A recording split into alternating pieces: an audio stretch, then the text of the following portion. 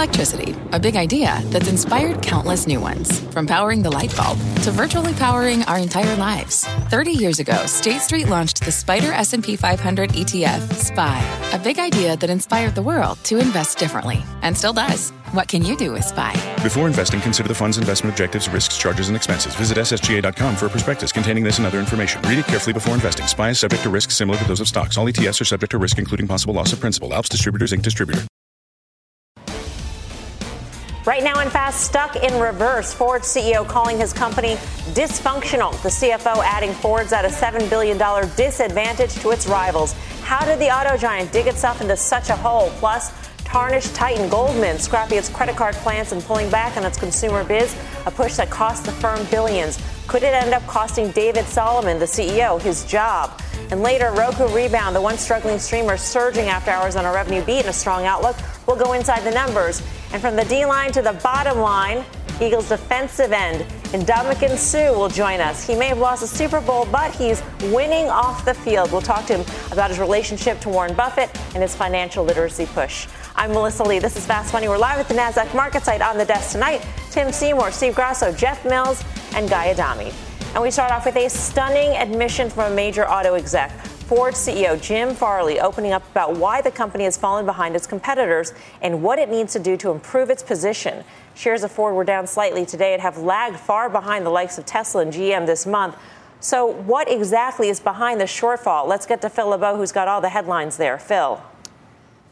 Melissa, Jim Farley was talking at the Wolfe Research Conference today. It was a fireside chat with him and the CFO, John Lawler, talking with the analysts there, saying, here's where the company is right now. Basically, the same message that we've heard over the last several days where they say, look, we are at about a $7 or $8 billion cost disadvantage relative to our competitors. We think that at a minimum, we can address almost immediately things like warranty costs as well as the inefficiencies when it comes to engineering. It's not going to happen overnight, but there is the plan from Jim Farley. And then there's the question about whether or not he can continue the pivot that Ford has begun when it comes to electric vehicles. Lots of news on that front today. This afternoon, we heard from Ford regarding the production halt of the F-150 Lightning. Remember, yesterday, the company confirmed that they stopped production last week because they found a discrepancy in one of the battery cells for a vehicle pre-delivery. So they halted production. That's going to be halted through next week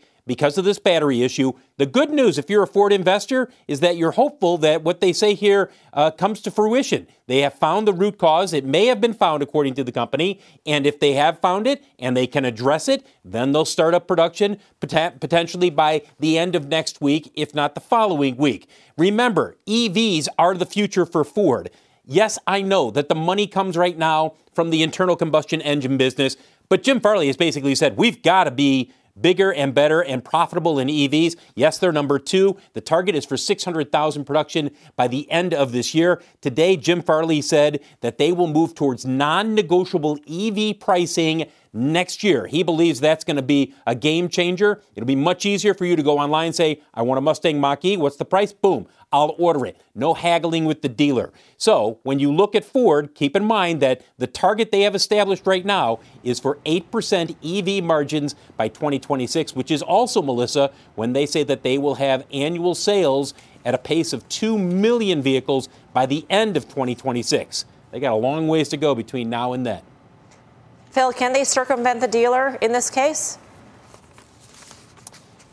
They believe that they can change the cost equation. They believe they can change the cost equation in terms of working with their dealers. They're not going to circumvent them, but they are going to have to work with those dealers. They've made a lot of progress in that area, but they still have a long ways to go. Yep. Phil, thanks. Phil LeBeau. So how should we look at the Ford story? Are we on the cusp of a turnaround, or is it way too early to say at this point, Tim?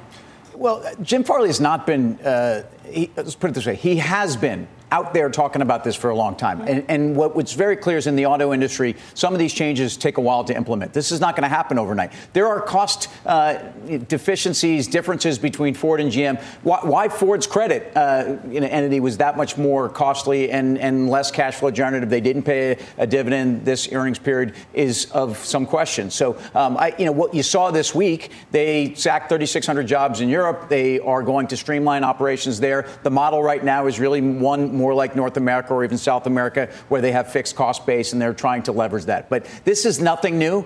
You can make an argument that Ford has traded at a discount to GM even over the last couple of years because of this, even though Ford really over the last couple of years has outperformed GM substantially, because that whole EV story is something that's been very exciting.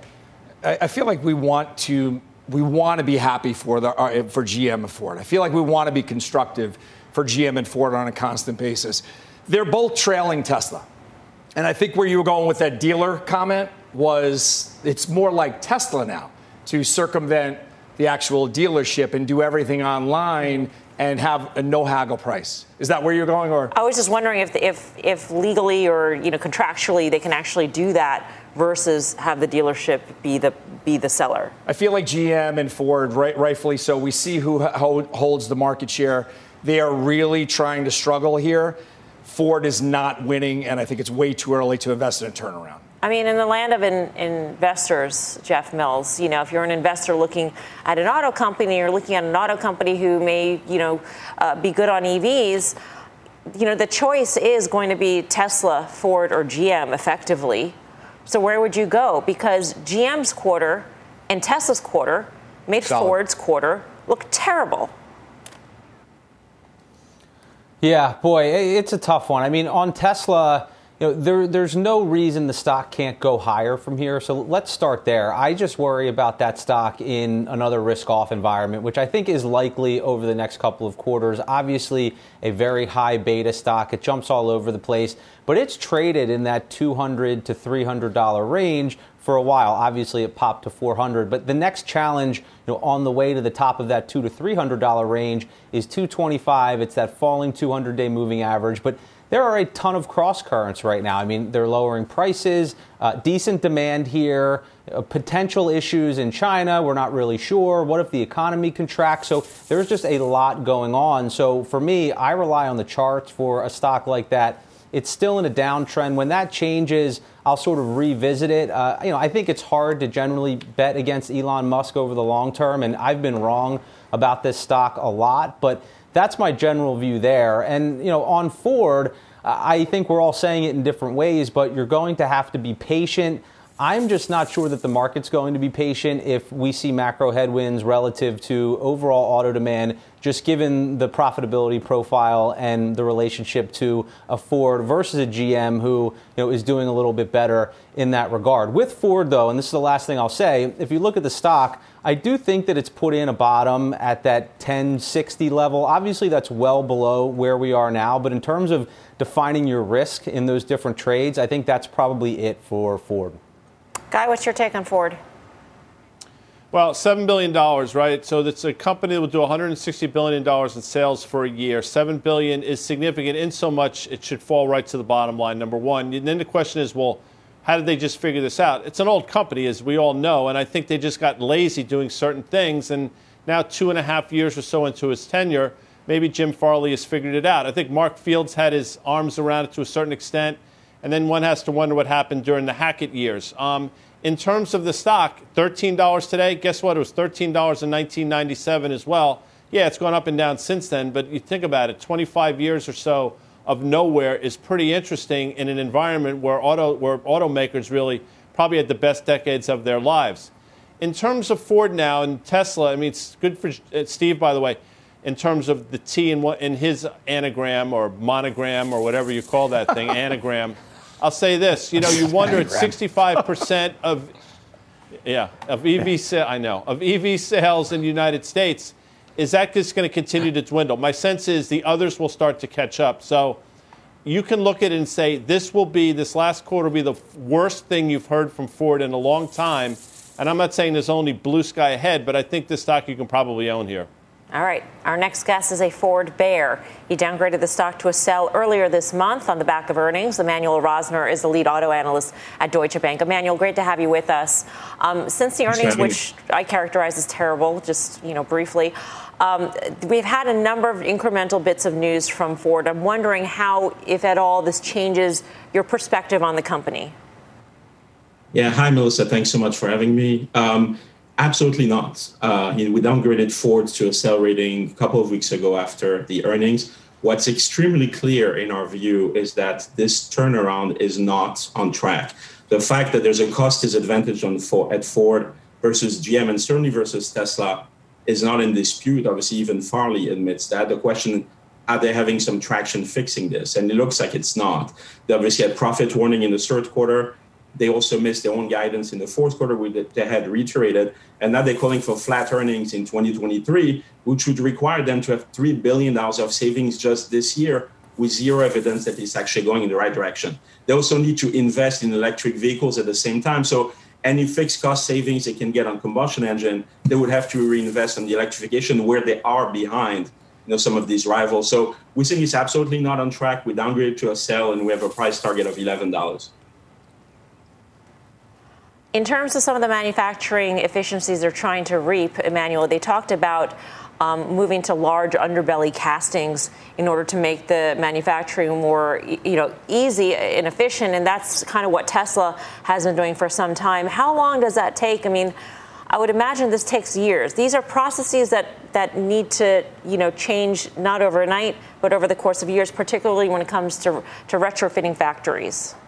Yeah, absolutely. This is the crux of the issue. When you look at what Ford quantified at $7 billion cost disadvantage, it's about $3 billion in the bill of materials, $3 billion in manufacturing, and $1 billion in warranty. None of these buckets will be quick to fix or even cheap to fix. Manufacturing takes a long time, as you just said. Bill of material, the suppliers are still seeing some cost inflation from labor, from energy. They're not giving any, cheaper prices here. And then warranty, when you look at initial quality survey, Ford did not rank well. And it takes years to essentially be able to improve, quality of vehicles. So when we see Ford saying, well, we have an $8 billion opportunity, absolutely. Well, we're going to get $3 billion of that in 2023. I think that's going to be extremely difficult, especially on the back of a year like 2022, where the cost actually went up rather than down. Emmanuel, I admire your call. By the way, that's been the right call to have for a long time now. Every rally's been sold in this name. But what do you make of the announcement that their partnership with the Chinese battery company here in the United States, that seems fraught with political backlash? What are your thoughts on that? So even before, looking into the political backlash, I mean, this is the right move, as in Ford needs to have battery capacity in the U.S. You will benefit from government incentives. It's also the right thing in order to be cost competitive when they try to sell an electric vehicle. The issue is they're so far behind, it will take years to ramp up. So GM is already producing batteries in the U.S., in Lordstown, Ohio. Ford will be starting to ramp up their own U.S. batteries only from 2025, 2026. And then these other plants would come, even after that. So we're talking about a fairly major lag, a fairly major disadvantage in terms of cost. So even if all plays out well, you would actually put them in a better position 3, 4, 5 years out rather than right now. And that's before even considering some of the political consideration. Emmanuel, last quick question here, and that is, as Ford is trying to become more cost effective in their manufacturing and close that gap that they have in terms of disadvantage, prices theoretically should be coming down at the same time. So do they get squeezed? This is our fear for actually all traditional automakers here. There's some cyclical pressure that's likely to come. Earnings for traditional automakers at all-time high because vehicle prices are at all-time high. The consumer is not getting squeezed. Affordability has gone, worse, and interest rates are going up. It's not unlikely for car prices to stay this high. So we worry in general about the cyclical backdrop. We worry about Ford assuming that their prices will be flat this year, which seems like an unbelievably aggressive assumption from an all-time high starting point.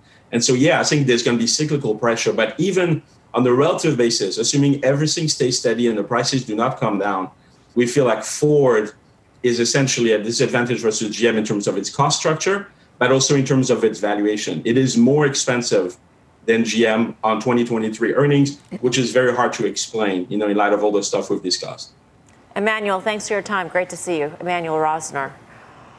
Jeff Mills, it is rare on Wall Street for an analyst to put a stock at a sell rating. Yeah, but I think it's appropriate here, and we almost have that same price target. I mentioned 10.60. Emmanuel said $11, and I think there might be sort of a gravitational pull toward that level, just because, again, I don't know how patient investors are going to be with these cost-cutting efforts. You have other areas of the auto sector that are a little bit more profitable. I think that's key in this type of market. So my guess is it's a difficult slog here going forward. And maybe to go back to the first question you asked me, thinking about it from a trader's perspective, so let's say over the next quarter or so, I think you don't really have any catalyst relative to a Ford, where looking at Tesla, I think that might be a different story, and it's at least possible that you could trade to the upside of that range I mentioned with Ford. I don't know that that's the case. All right, coming up, we've got some after-hours movers. Roku, Cisco, and Zillow all surging higher after their reports. The details from the quarters next, plus some wild energy in today's session. Crude bouncing around as oil tries to climb out of negative territory for the year. So how should you trade the energy space? We've got the details when Fast Money returns. The Angie's List you know and trust is now Angie, and we're so much more than just a list. We still connect you with top local pros and show you ratings and reviews, but now we also let you compare upfront prices on hundreds of projects and book a service instantly. We can even handle the rest of your project from start to finish. So remember, Angie's List is now Angie, and we're here to get your job done right. Get started at Angie.com. That's ANGI, or download the app today. What does it mean to be rich? Is it having more stories to share or time to give? Is it being able to keep your loved ones close or travel somewhere far away? At Edward Jones, we believe the key to being rich is knowing what counts. Your dedicated financial advisor will take a comprehensive approach to your financial strategy to help support what truly matters to you. EdwardJones.com/findyourrich. Edward Jones, member SIPC. Welcome back to Fast Money. Earnings alert on Roku. Shares surging after the company reported a revenue beat and smaller than expected loss per share for the latest quarter. Q1 revenue guidance also topping estimates. That conference call is underway. Julia Boorstin joins us with the latest. Hey, Julia. Hey, that's right. In addition to that better than expected revenue that Roku reported, that revenue actually flat with last year rather than a decline. Company reporting smaller than expected loss. Roku guided to Q1 revenue of $700 million. That was higher than expectations, though it is worth pointing out that first quarter earnings guidance did fall short of what analysts were looking for. CEO Anthony Wood writing in his letter to shareholders, quote, although macro uncertainty seems likely to persist in 2023, our unmatched scale and engagement along with our competitive advantages give us conviction in our ability to navigate and execute in challenging times. The company also noting both in that letter and also in his call going on right now that despite tightening ad budgets in Q4, ad spending on the Roku platform outperformed the overall ad market. Wood saying that the company plans to continue to improve its operating expense profile and that they are committed to a path that delivers positive adjusted EBITDA for full 2024. They also mentioned that there was 85% growth in the Roku channel in the past year. And also they're seeing a lot of growth in those free ad-supported channels, what they call fast channels in the biz in general. Melissa? Julia, thanks. Julia Boorstin. Steve Roku. This is about expectations. And I believe in October they guided to a 8% decline in revenue. Yep. So the bar was set up pretty low for them. Mm-hmm. You look at the chart, it's a disaster. Anything better than a disaster was going to have the stock pop. You have an upgrade cycle in TVs, more Rokus. I think we're headed towards more positivity. Well, I think their best days are behind them. I mean, I see the competition from big tech and you know, the ad scatter market. We know the cyclicality in that. Steve's right on the comps are easy to beat, and they'd already given you a guide. It was easy to beat that. This is not a stock I get excited about. A 9% short interest doesn't it helps in terms of the pop in the stock after hours, Guy. No, I mean, it does not. It shouldn't. It's not representative of this move without question. We've seen much larger short interests. But let's put this in perspective to both Steve and Tim's point. This stock at its trough, I think it was $38 and change. Forget about the lows we saw in March of 2020. I mean, this stock traded levels we hadn't seen since sort of the summer of 2018. So you talk about a complete overshot. A stock that, by the way, a year earlier was trading $500. So for perspective. So where we are now effectively gets us to the lows that we saw in the early spring of 2020. Theoretically, this is where we should sort of flame out, I would think. because to Tim's point, the best days for Roku, I think, are clearly behind them. And it's still at these prices, even with the precipitous sell-off we've seen over the last couple of years, it's still an expensive stock. All right, let's get to Cisco now. It's also out with results. Shares also higher after posting a beat on the top and the bottom lines. Guidance for the current quarter coming in above expectations. Frank Holland joins us with more from the earnings call. Frank. Hey, Melissa, just listen to the call. Chuck Robbins said supply chain issues were continuing to ease for the company. Strong quarter overall. Beats in both segments and a beat over margin estimates as well. A sign of that improving supply chain. Dividend also raised by a penny and a big raise on full-year EPS guidance. On the call, Robbins discussed what gave Cisco the confidence in its future business. The increased visibility we have from almost $32 billion in RPO, a healthy backlog and pipeline, and improving supply give us the confidence to raise our full-year outlook. We expect those same factors to continue into fiscal year 24. All right, Robbins referencing forward-looking metrics. Remaining performance obligation, or RPO, was up 4% year over year. 53% of that is current RPO, expected to be realized as revenue in the next year. Back to you, Melissa. All right, Frank, thanks. Frank Holland. Jeff Mills, where do you stand on Cisco? Yes, this is one we talked about on Friday, and I think generally you might expect a stock like Cisco to underperform during economic contractions. I'm still of the view that that's somewhat likely as we push toward the back half of this year, but I went back and looked at the price chart, and it's actually outperformed during every recession since 1990, and that's before some of this transformation relative to its revenue mix. You have subscription revenue now at 43%. It's also growing a lot faster than overall revenue, so I think that transformation is really positive. It makes the business even more resilient during economic contractions. I generally think that the valuation is pretty fair. It pays a decent dividend, so in terms of old, boring tech, I think you could own the stock here. That chart in the after hours is interesting how it's coming off that pop. It's now up, I don't want to say only 2.5% because that ain't bad, but it had been up as much as, 8 or 9% immediately after earnings, Tim. Yeah, and I think it had traded lower and it had not had the same bounce back as some big cap tech. But Jeff's pointed out the multiple on the stock. I'd say it's more than decent value. I think it's great value. And I think it's great value, especially in a world where I expect a reversion back to the margin mean, which is probably 67, 68%. This is a company, of course, 20 years ago, we were waiting on bated breath, or 15 for sure. This was an economic bellwether. Yeah. It was cyclical 101. It's a little different, but I still think, again, their core business, and they have a lot of software in there, deserves a higher margin. That's what makes it attractive. That's what makes the multiple attractive, because it's a higher growth story than people think. And that's what makes it outperform. Everything that Tim just said and Jeff said, that's why it outperforms during an economic downturn. But when you listen to the CEO, it doesn't sound like he's waiting for an economic downturn. Those future orders sound pretty good. So I use that as an indication of where the economy's going versus where Cisco's going. All right, there's a lot more Fast Money to come. Here's what's coming up next. Crude intentions, oil prices losing energy today, and the sector taking a hit. So is last year's red-hot trade out of gas? And a Goldman game changer. The investment bank scrapping its credit card plans. So what does the strategy shift mean for the stock? The details ahead. You're watching Fast Money, live from the NASDAQ market site in Times Square. We're back right after this. This podcast is supported by FedEx. Dear small and medium businesses, no one wants happy customers more than you do. So you need a business partner just like you.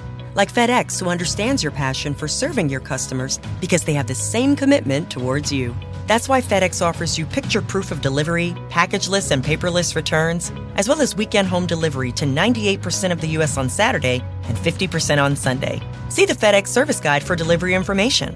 What's more, FedEx Ground is faster to more locations than UPS Ground. Trust FedEx for timely deliveries. See what FedEx can do for your business. Absolutely, positively FedEx. Welcome back to Fast Money. A down day for energy stocks, with crude and nat gas extending losses for a second straight day. The sector is now basically flat for the year. Today's move lower, led by Devon Energy, plunging after reporting worse than expected results. A company warning that inflation is pushing the break-even threshold up by $10 a share. Tim, what'd you make of Devon? Well, Devon missed a little bit on free cash flow, and ultimately their payout levels, I think, are really impressive. And I think if you're looking at a company with an 8% div yield that trades 6 times trailing, and maybe that was an environment they can't, so we should look at the forward numbers, which is around 7.5. I think there's a lot there. I recognize that we've had a perfect storm on some level for oil prices, but have we? Because, again, the China reopening and demand and some more resilience. And I just think ultimately expecting oil prices to be north of $100 a barrel, as I say this all the time, is not why you're buying energy companies. You're buying them because, again, in Marathon After the Bell here, talking about north of 40% cash flow payouts to investors. CapEx is inching higher, and the urge is to drill more, to put more CapEx to work. That's what we're all watching. So far, I haven't been that discouraged. Guy? Feels like, and I feels like to me this is Devon specific. Now we'll see. I'm sure I'm pronouncing that incorrectly as well. For you folks at Devon, I'm sorry, but it feels as though some of the issues were specific to the company. I'll also say this, that the move in natural gas has not helped a lot of these downstream plays. But I'm with Tim 100% on this. These stocks, ExxonMobil a week or so ago was making a new all-time high. So every time it's seemed to be the end of the energy stocks cycle, it's proven to be the time to get back in. I don't think you run from energy here in terms of the stocks. I think you add to long positions. I mean, it was a big drop for Devon, and it did seem a little Devon specific when they were talking specifically about outages in terms of infrastructure in the Delaware Basin, temporarily affecting volumes. I mean, that's Devon specific, and that seems first quarter specific as well. Jeff, I thought what was interesting, though, is to talk about how inflation is moving that break even higher. And that's not something that we often necessarily think about. I mean, I sort of wonder in the back of my mind if the Biden administration is listening to this, that as inflation is high. Or if it's intended for the Biden administration. It costs more to make the stuff, like any company. Yeah. Absolutely. And it's something you have to pay attention to. But at the same time, are we past the worst of that? Obviously, inflation having peaked, and I think it probably trends lower. We can argue as to the speed. But, I agree with what the other guys have said. You look at some of these valuations, whether it's 6, 7 times, you can look at a Marathon Petroleum, you could look at a Marathon Oil Company, even look at an ExxonMobil, for example. And even if earnings are flat to down, say, over the next couple of years, and I think that's possible, to Tim's point, we don't need oil prices to go to $80, $90 a barrel for these to be reasonable at these prices. So for me, I think that's the key. And at the same time, you have companies like ExxonMobil, for example, continuing to manage costs, even amid record profits. I think that's a good thing for the more medium-term outlook. And even if we do see break-even costs rising a little bit, a shameless plug for the FAME trade here, but that's why I like a company like EOG Resources. They're generally a low-cost producer. They can support that dividend at much lower oil prices. So, if you want to play in that direction because you are concerned about the break-evens, maybe a stock like that makes sense. I think 2022 was the year of the equity. I think everything was front-loaded. If you look at ExxonMobil, Chevron to a larger extent, all of these charts have rolled over. I would stay out of the equity. I'm up in the air on the commodity. It could be the year for the commodity to rally and a year for the equities to sell off. I think it was already pulled forward. All right, coming up. Goldman Sachs scrapping its direct-to-consumer credit card plans, and the analysts are sounding off what the changes could mean for the stock next. Plus, interceptions and investing. Philadelphia Eagles player Ndamukong Suh will join us in just a few minutes. How he invests in his career on and off the field. Don't go anywhere. More Fast Money right after this.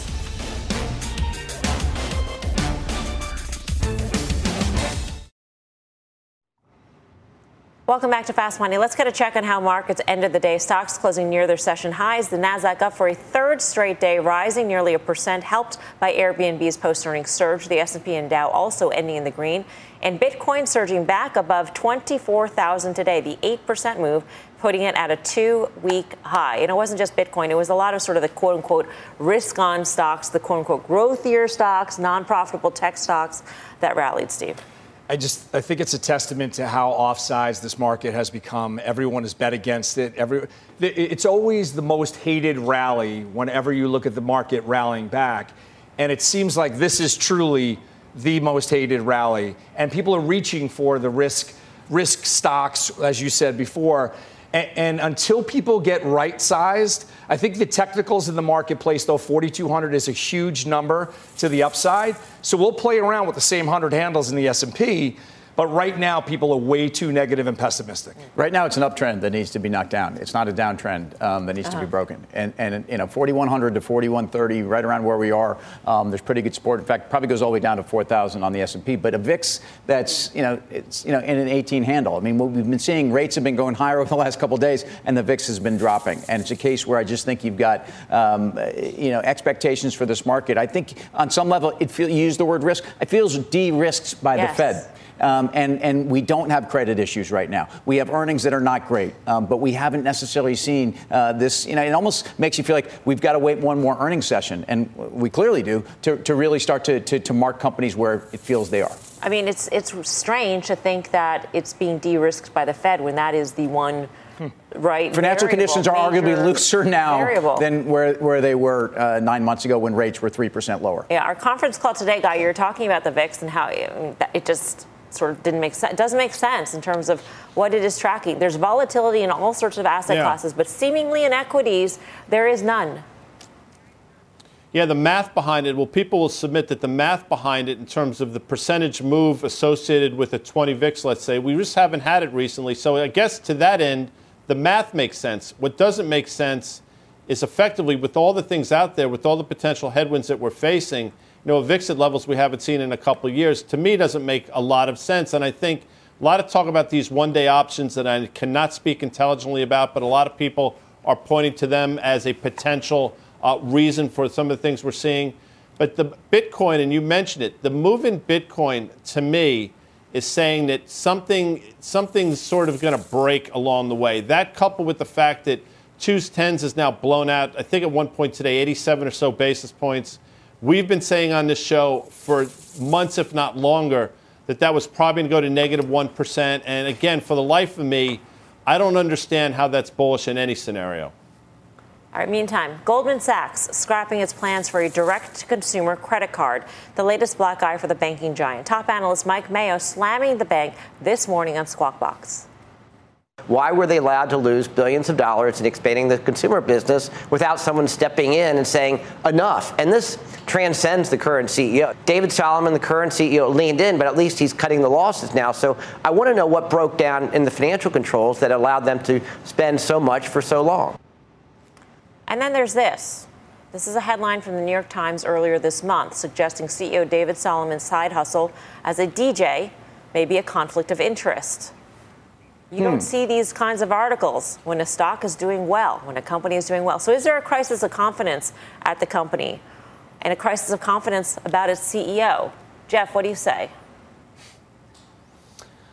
Yeah, there could be. I mean, we'll see what happens relative to leadership there. But to your point, when the stock's not doing great, it's easy to start pointing fingers. I just think, and we talked about this right after Goldman's earnings call, they bit off a little bit more than they can chew, and this year is likely one of retrenchment. You're probably going to have balance sheet reduction, expense cutting, and scaling back some offerings, and I think that's what we're seeing in terms of the consumer business. So I think the stock is probably, at the very least, range bound for quite a while. And that push into consumer was really a push toward looking for more durable sources of revenue. So they don't have it there. It could potentially be in asset management. But if you look at the difference between, say, Goldman Sachs and Morgan Stanley, the difference is stark. Looking in the asset management business, Morgan Stanley, $1.4 billion of earnings, 18% ROE. Goldman Sachs had a slight loss, negative ROE. So, there's an issue there that they need to fix relative to sort of the durability of their revenue profile if that's where they want to go with this business.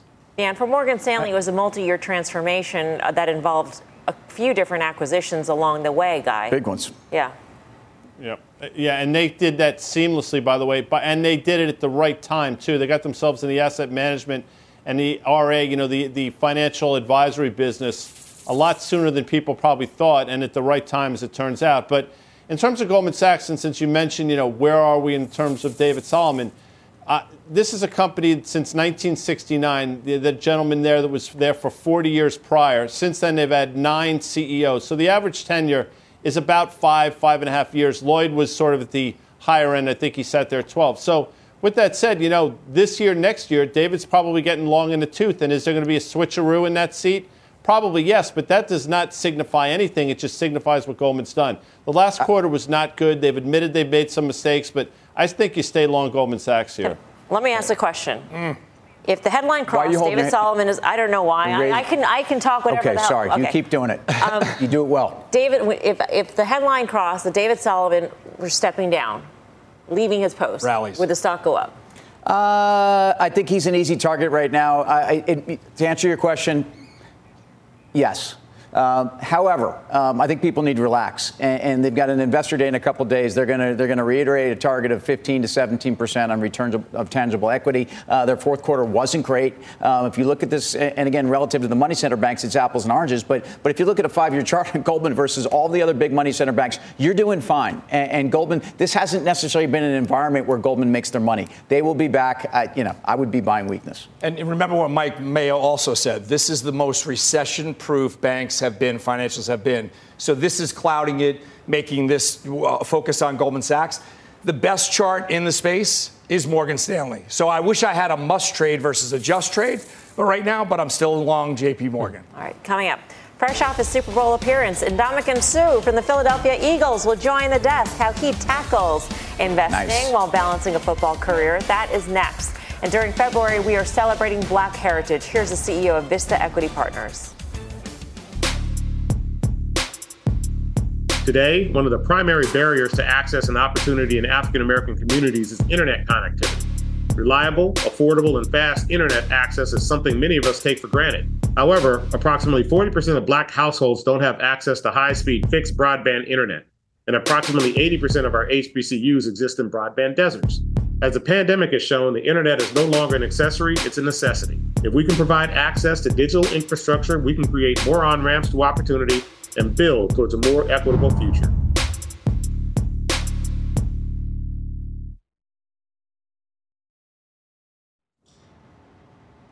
Welcome back from football to finances. Our next guest is tackling it all. Fresh off his Super Bowl appearance, Ndamukong Suh of the Philadelphia Eagles is no stranger to defense on the field, but it's a financial defense off the field that brings him here to Fast Money. The Suh Family Foundation recently partnering with Intuit to launch a financial literacy program for high school students around the country. Ndamukong joins us now. And Ndamukong, great to have you with us. Thanks for joining us. Thank you for having me, as always.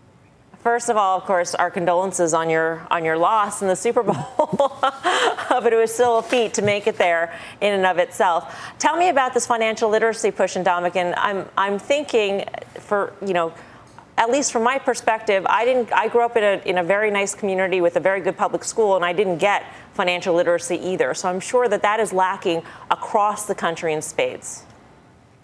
Yeah, well, first and foremost, thank you. Last Sunday was not fun, especially the way it ended.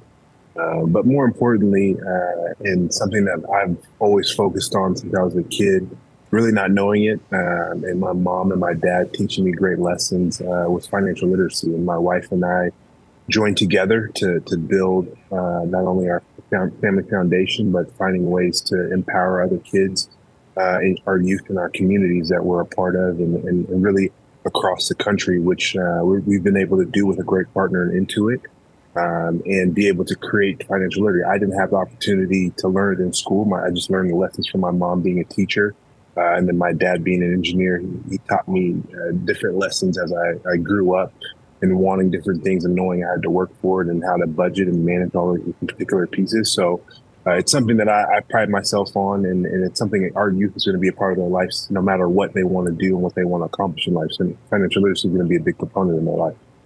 Anybody who follows your Twitter, Ndamukong, knows that you are plugged in. You follow the markets. You're involved, truly. And so I'm wondering, what about investing do you like? What kind of investing do you like the most? Do you like stock trading? Do you like you're in all sorts of different things at this point? Yeah, I'm in a tremendous amount of things. My biggest focus has always been real estate. So focus pretty heavily on that, just having a development company, working with my partners and just different banks and different folks that we have to develop these different assets that we want to create, not only from the market of multifamily market rate, but also looking at the opportunity to help with affordable housing, which is something that should be afforded to everybody in this particular world. When it comes to like what I really, really enjoy, to answer your question directly, I love being able to work with Andreessen Horowitz or the General Atlantics of the world, being able to see all these cool, innovative deals that come across their table and have these different particular relationships with them, and then be able to dive into special companies like Ember Technology, or be able to work with a great mentor of mine in Jay Brown at MVP, Marcy Venture Partners. So just being able to have those strong relationships. And I learned early on in my life that relationships are everything in this world, and being able to connect people and be able to work with them to better off not only their companies, but them as people as well. Big Sue, number 93, retired at Nebraska. You were there for 4 years. Important part of your life. You also got a chance to meet Warren Buffett during that time, and you've developed quite a relationship. Speak to how important and what you've learned from him over the years. Mr. Buffett is great. He's one of my biggest mentors. We got to know each other as soon as I left school, but really met him when I was at school, but built a relationship as I was leaving.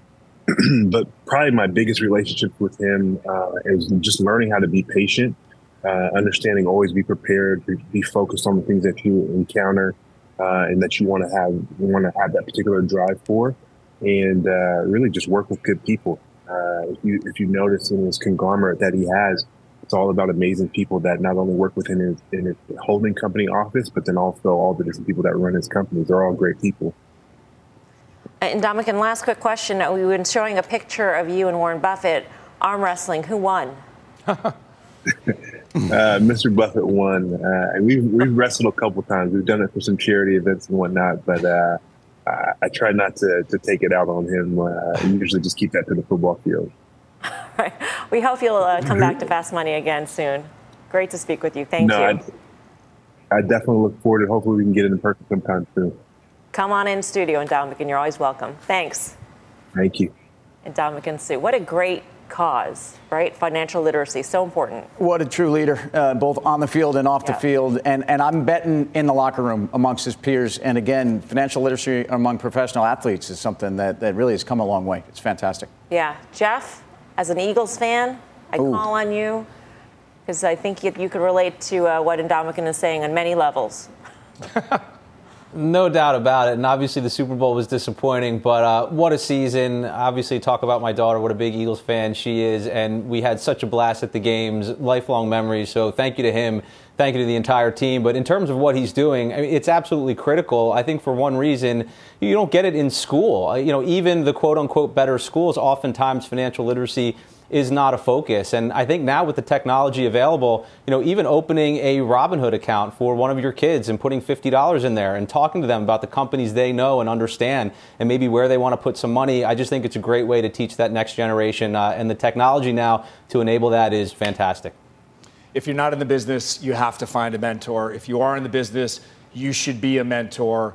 We've been doing a stock market game, brought fifth graders down to the floor of the exchange, 35 fifth graders, follow up when they're in eighth grade, follow up when they're seniors, and they would never know where Wall Street was because they didn't have a parent that worked on the street. So it's incumbent upon all of us to bring those people into the circle. I didn't have a father that worked on Wall Street. I found it on my own. Coming up, we've got more earnings movers for you. Shares of Shopify plunging on the back of its report. We got the details next. Plus, gaming gains. Shares of Roblox surging on the back of earnings this morning. And options traders are betting this stock keeps leveling up. How they are playing the name when Fast Money returns.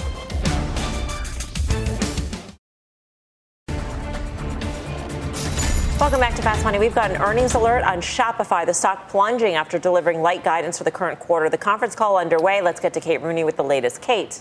Hey, Melissa. So the weak guidance really is the issue here for Shopify. It's 2023 revenue outlook falling short of expectations for the full year. Shopify is forecasting high teens revenue growth. Analysts, we're looking for more than 20% revenue growth. It's also looking like Q1 revenue guide was also light. This is despite a surprise adjusted profit on EPS. Revenue for the fourth quarter also a beat, but shares are near the low of the extended hour session here. Down almost 10% at this point. Melissa, back to you.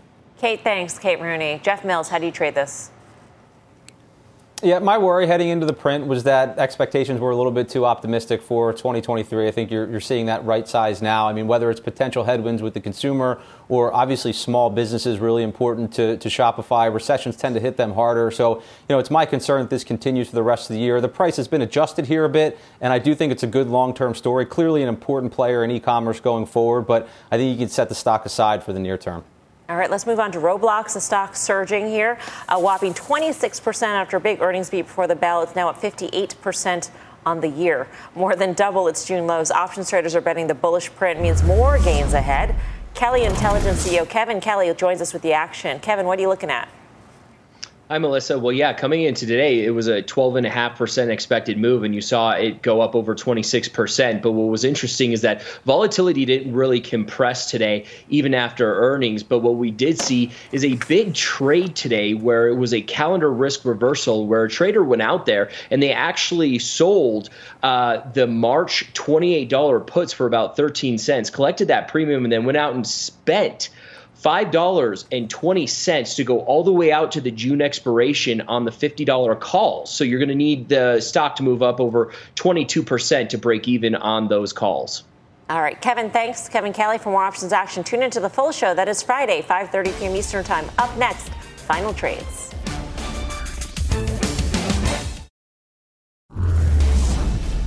Final trade time. Guy Adami. I think Dollar Gen sell-off is too much, Mel. DG. Jeff Mills. Guy and I are going discount retailer, the F in Fame, 5 below. The chart's up and to the right. I think that continues. Steve Grasso. Sell-off was overdone in Alphabet, rounding bottom. Buy. Tim Seymour. Long me some Cisco. Stay there. All right. Thanks for watching Fast. CNBC special Taking Stock with Brian Sullivan starts right now. The spirit of performance defines Acura, and now it's electric. Introducing the all-electric ZDX, Acura's most powerful SUV yet. While what powers their cars may change, the energy that makes Acura never will. Crafted using the same formula that brought them electrified supercars and multiple IMSA championships, the ZDX has track-tested performance that packs an energy all its own. With a premium Bang & Olufsen sound system and up to 313-mile range on a single charge, and a Type S variant with an estimated 500 horsepower, the ZDX is everything they said electric could never be. It was built with the driver in mind, just like Acura's been doing since the beginning. We could talk all day, but the only way to experience this electric performance is to drive it yourself. Unlock the energy and order yours at Acura.com.